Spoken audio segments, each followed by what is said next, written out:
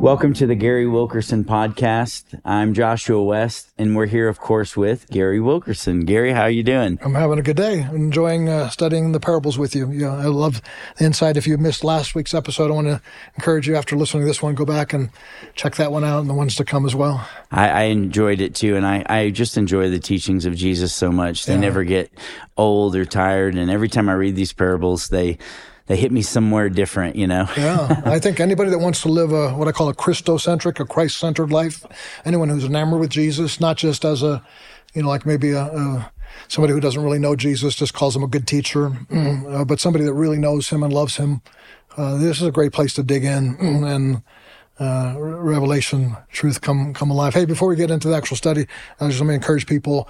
There's a Fire in Their Bones Pastors Conference coming up, Christian leaders as well.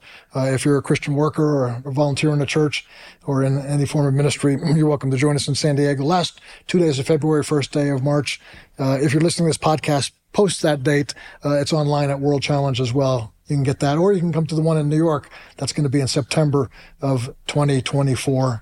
Look forward to seeing a lot of you there. Joshua will be there, myself, others will be preaching the word in New York City and other places around the world too. We do pastors' conferences all around the world. One other quick element, a book. I've been doing a study. It's also can found World Challenge on YouTube, a series on the book of Psalms. And the first of what we believe will be 12 books has just come out. Called The Altar of the Heart, and that's available at World Challenge or any of the book sellers that you go through as well. I'd love for you to pick up that book. And now right into not only introducing all that stuff, but right into the parables. So we're looking at the parable of the prodigal son. So you were mentioning something about the context that this is in, of how important it is not just to look at the son who was a prodigal and went away, and the father had the father's heart for him, but take a moment, Joshua, to share what the context there is. Well, before the parable of the lost son or the prodigal son, there's two parables that precede that. And all three of the parables were spurred on by the murmuring and sort of the negative things some of the scribes and teachers were saying about Jesus. It says, the Pharisees and the teachers of the law begin to mutter and say, "This man welcomes sinners and eats with them." And of course, we know that in the ancient world that sharing a meal with someone, breaking bread with someone, inviting someone to your table had great significance. Right. And so these people were looking at these recent converts, these followers of Jesus, and they were disdaining them from the lives they'd come out of. And so it's important to realize that this parable is spurred on by this statement, as most of the parables of Jesus are. Sometimes it's in response, not always, but sometimes in response to a question or some statement that a teacher or a Pharisee or even an average person makes. And so we don't really have time to go through both of them, but the two parables that precede that come right before the parable of the prodigal son would be the parable of the lost sheep and the parable of the lost coin. And so the coin is this idea that, if you had a silver coin that was very valuable, I like to think about the value of the coin as, probably a week's pay is what we could determine. So if you'd lost a week's pay in your house, would you just forget about it? No, it says you would turn on a light, you would sweep the room clean until you found it, because it's valuable. And so then he turns from money to livestock. And we hear the parable of leaving the 99 for the one very often, but it's a really practical principle he's saying here. We think about this extreme thing that he left, the 99 for me, and that is true. But he left because it was a sheep that belonged to him, and livestock was valuable, and he was going to go find the sheep. So they understand a silver coin is valuable, a sheep is valuable. And so then in this context, he turns to the father's love for the lost son or the prodigal son. And so that's where it's a good place to kind of step in to this parable, because without understanding that, you kind of miss the nuance of what this parable is actually saying. It also, I believe, shows the heart of the person that has lost something. It shows not only the value of the sheep or the value of the coin or the value of the son, but it shows the condition of the heart of the shepherd or of the woman who lost that, or the father. So true. It shows that because a lot of us to be honest with you, the condition of our heart is not like Christ's here, because he's revealing his own heart. We lose a sheep, we go, I still got 99. So true. If I go out to get that one, maybe 5 more might go away. There's danger, there's risk. And so some of us are afraid, so we don't go out, or some of us don't care. There's no, right. Hey, I still got 9 coins left. I'm not going to spend the rest of my day going for that coin. Where the Father even, hey, my son chose his way. I think Jesus is teaching in these parables of how to have his heart for the world, for others, for the valuable things of the kingdom. Such a beautiful statement. And it's funny, I think as you're saying that, I'm just thinking to myself of the story, the part in the story about the father, the way he receives the son back. It's like, totally, this is the heart of God, know? And so I'm so glad that you brought that up, because obviously there's a practical point that Jesus is making, almost, in my opinion, almost to shame the people who are, saying to him, like, these sinners that he was breaking bread with weren't important. But it really isn't just the practical outflow of it. It's really showing who God is. I'm so glad you brought that up. Thank you. We're in the actual parable of the prodigal son. Take us through that a little bit. Where do you want to start with this? Do you want? It's only a few verses. You want me to read through it all the way? Absolutely. All right. Sounds good. So it's in Luke 15, and we'll read verses 11 through 32. If you want to stop me at any point, let me know. Otherwise, I'm just going to read it through. And he said, there was a man who had 2 sons, and the younger of them said to his father, Father, give me my share of the property that's coming to me. And he divided his property between them. Not many days later, the younger son gathered all he had and took a journey to a far country. And there he squandered his property in reckless living. And when he had spent everything, a severe famine arose in the country, and he began to be in need. And so he went and hired himself out to one of the citizens of that country, who sent him to the fields to feed pigs. And while he was longing to be fed with the pods that the pigs ate, but no one gave him anything. But when he came to himself, he said, how many of my father's hired servants have more than enough bread, but I perish here in hunger? I will arise and go to my father and say to him, Father, I have sinned against you in heaven and before you, and I no longer am worthy to be called your son. Treat me as one of your hired servants. And then he arose and came to his father. But while he was still a long way off, his father saw him and felt compassion, and ran and embraced him and kissed him. And the son said to the father, I have sinned against heaven and before you, and I'm no longer worthy to be called your son. But the father said to his servants, quickly bring the best robe and put it on him, a ring for his hand, shoes for his feet. Bring the fatted calf and kill it. Let us eat and celebrate. For my son who was dead is now alive again. He was lost and now is found. And they begin to celebrate. And there's obviously a portion after that about the response of the older son, but it seemed like a natural place to stop there and talk about the parable. Yeah. Dig in a little bit. Where's your mind go when you read that? What's your first thoughts? When you think about this Jewish man, this Eastern man who was obviously a man of means, he'd been a successful business person to some degree. He had stature and importance. I mean, we see that he had money enough to give his son an inheritance. And then we see that not only apparently he was a good steward of all these things, because even when his son had wronged him, he still appealed to this knowledge that his father was a good man. But I think the starting point really is the fact that what this meant in Jewish culture. The son, first of all, is not the eldest son. He's the younger son. And so the elder son would be the first to get his inheritance. Of course, the elder son would get a double portion. That because it was expected of the older son to take the family business, to take care of mom maybe when dad passes away, and to be the sort of next patriarch of the family. And then the younger son would get his portion of the inheritance.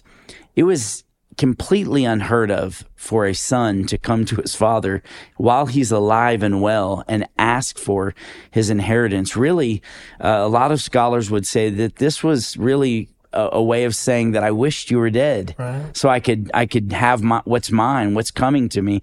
And so, he starts this off by completely disvaluing his place and his sonship and who he was to his father. And so, I think the disgrace that he levels towards his dad, the disrespect he levels towards his dad, has to be brought up first and foremost, because that's really the frame and backdrop by what makes the end of the story so beautiful and powerful. That's really Jesus is telling a parable here about a son, but he's really telling the whole biblical story, because this is the whole story from Adam and Eve. They sin. God comes into the garden in the cool of the day and so where are you? And so, I hid from you. This son has the same image of his father that Adam and Eve did. There's a doubt about their goodness and a question. They want their own, and so they depart. And that's what this boy does. He goes and he departs, took a journey in a far country and squandered his property in reckless living. So if this is a picture of our Father God, it's also a picture of us, wanting to get something from him, but not wanting to live in communion with him or in nearness to him. And so that speaks to my heart, that because if you want the right things from the Father, then the inheritance of the goods that he could give you is at best secondary. Right. His presence is what you really long for. No doubt. I think, if you break this parable down by sort of like three sections, I like to think of it. One is the ruin of sin. We see the unvaluing of the presence of the Father, of being part of the household of God. I mean, just like Israel did, just like Adam and Eve did, and just like all of us have before Christ, the ruin that comes with sin. We even see to the degree the shame went. I mean, we're talking about a Jewish boy who's working in a pig field. It doesn't get worse than that. What a disgraceful, unclean thing to be. So I think Jesus points that out clearly to show that there is no depths that God won't deliver us from and won't accept us from. You got the ruin of sin, and then of course the moment of clarity.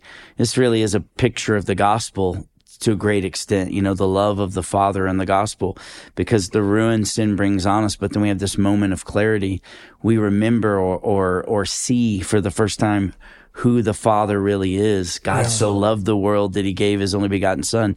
I remember being in jail, coming to this moment of clarity about who God was. I judged him, misused him, just thought everything wrong about God. And from his word, God did something to my spirit where I realized that God could have struck me dead any moment. God could have exacted judgment any moment. God had preserved my life. He'd let me persist in this squandering of everything he had given me. In this moment of clarity, I saw the greatness of God. I saw the goodness of God. And I realized, just like the son, you start appealing back to his character. Like, man, it's so funny too. It's like, even as people who come to God, we start thinking like, man, I don't deserve this, but maybe if I just do a little bit here or there. And then of course, the last part we'll talk about in a minute, the love of the Father, which is really this amazing climax. And we see the goodness of God in this. And so for me, if we think about it in those three things, we can apply it to the world in general. We can apply it to the history of the Bible. But most importantly, we can apply it to our own lives. Yeah. Because if there's looking at this text in light of what you said, I think is really important. We understand that this is not exclusively speaking of, like in my family, having maybe a literal prodigal son, right, who grew up in a Christian home and then decided to go out and squander his life and get involved in drugs and alcohol and living an ungodly life and running from God. But really, I love what you said. It's not just we label prodigals of those who come from Christian home right, and run away. Jesus is talking here really about all of us. It's not just So like I could say my son Evan was a prodigal, right? But he could say my dad Gary was a prodigal. 100%. Even though I didn't actually leave the faith like that. But I think both are valid too, and I think there are a lot of people listening to us today that are prodigals themselves, that lost their first love, and they're living in unrepentant sin. And man, this is a parable that tells you the outcome of that thing. You're squandered everything you have. And the Lord in his love, verse 14 says, after you spent everything, a severe famine arose in that country. Understanding the sovereignty of God, that was no random famine.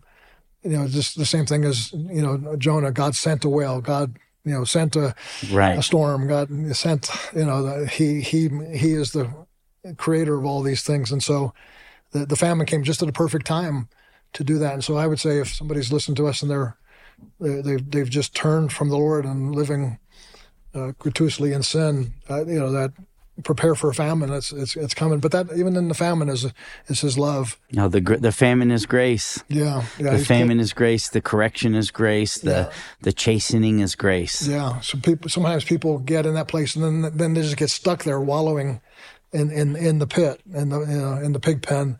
And they just go like, oh, this is what I deserve to be.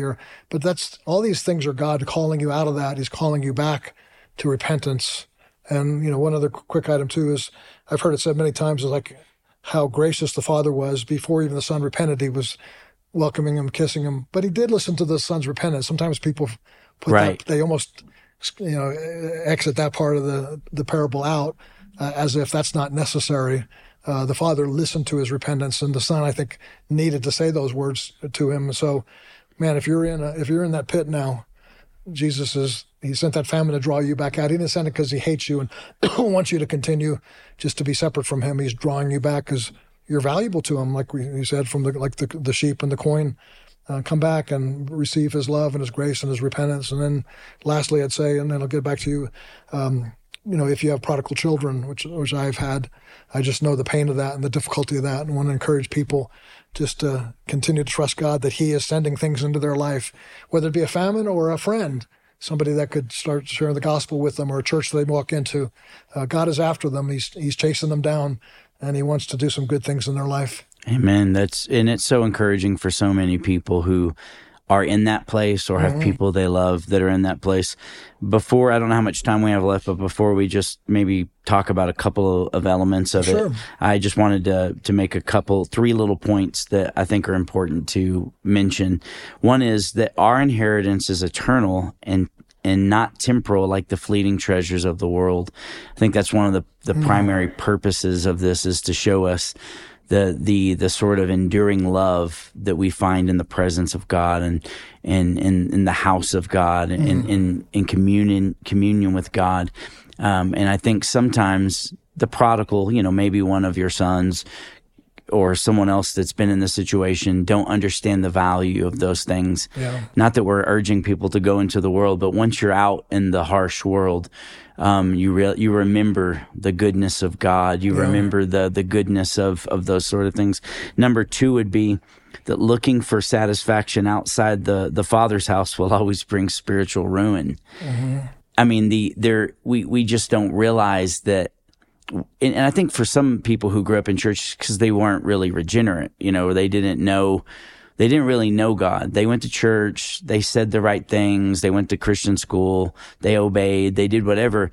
But when it came time to make their own decisions, they weren't really a follower of God. And so I think sometimes going out into the world helps us understand the goodness of God and really see things as we should. Number three is, like you said a second ago, without repentance, there can be no forgiveness or restoration. And I think, one of the two most staggering things about that last part when the Son comes back to the Father is the Son comes saying, I've sinned against heaven and you. He's got things in order there. It's like I sinned first and foremost, and I sinned against you. Like this idea that I was in the wrong. This idea is something that for him to come to his senses to even head back to the Father's house. And I think the beautiful part is when he's saying, listen, either I'll even just be a servant. You treat your servants so good. I'd rather be a servant living for you, having plenty to eat and being in this environment. Almost like when David said, I'd rather be a doorkeeper at the house of God, right? This idea that being with you, this is more important than anything. And then the Father's response to him, first and foremost, he ran to him It wasn't like, come here and pay penance. Right. I've been waiting for you. Yeah. You're my son. That doesn't change. Yeah. And, you know, obviously we know that in Jewish culture, men of distinguished honor don't run. You know, he ran. It shows like this reckless abandon towards the son. But when he comes and hears the son's peace, you know, his repentance, he doesn't say, well, son, we'll take it slow. He didn't put him on probation. Yeah. He's like, okay, thanks for saying that.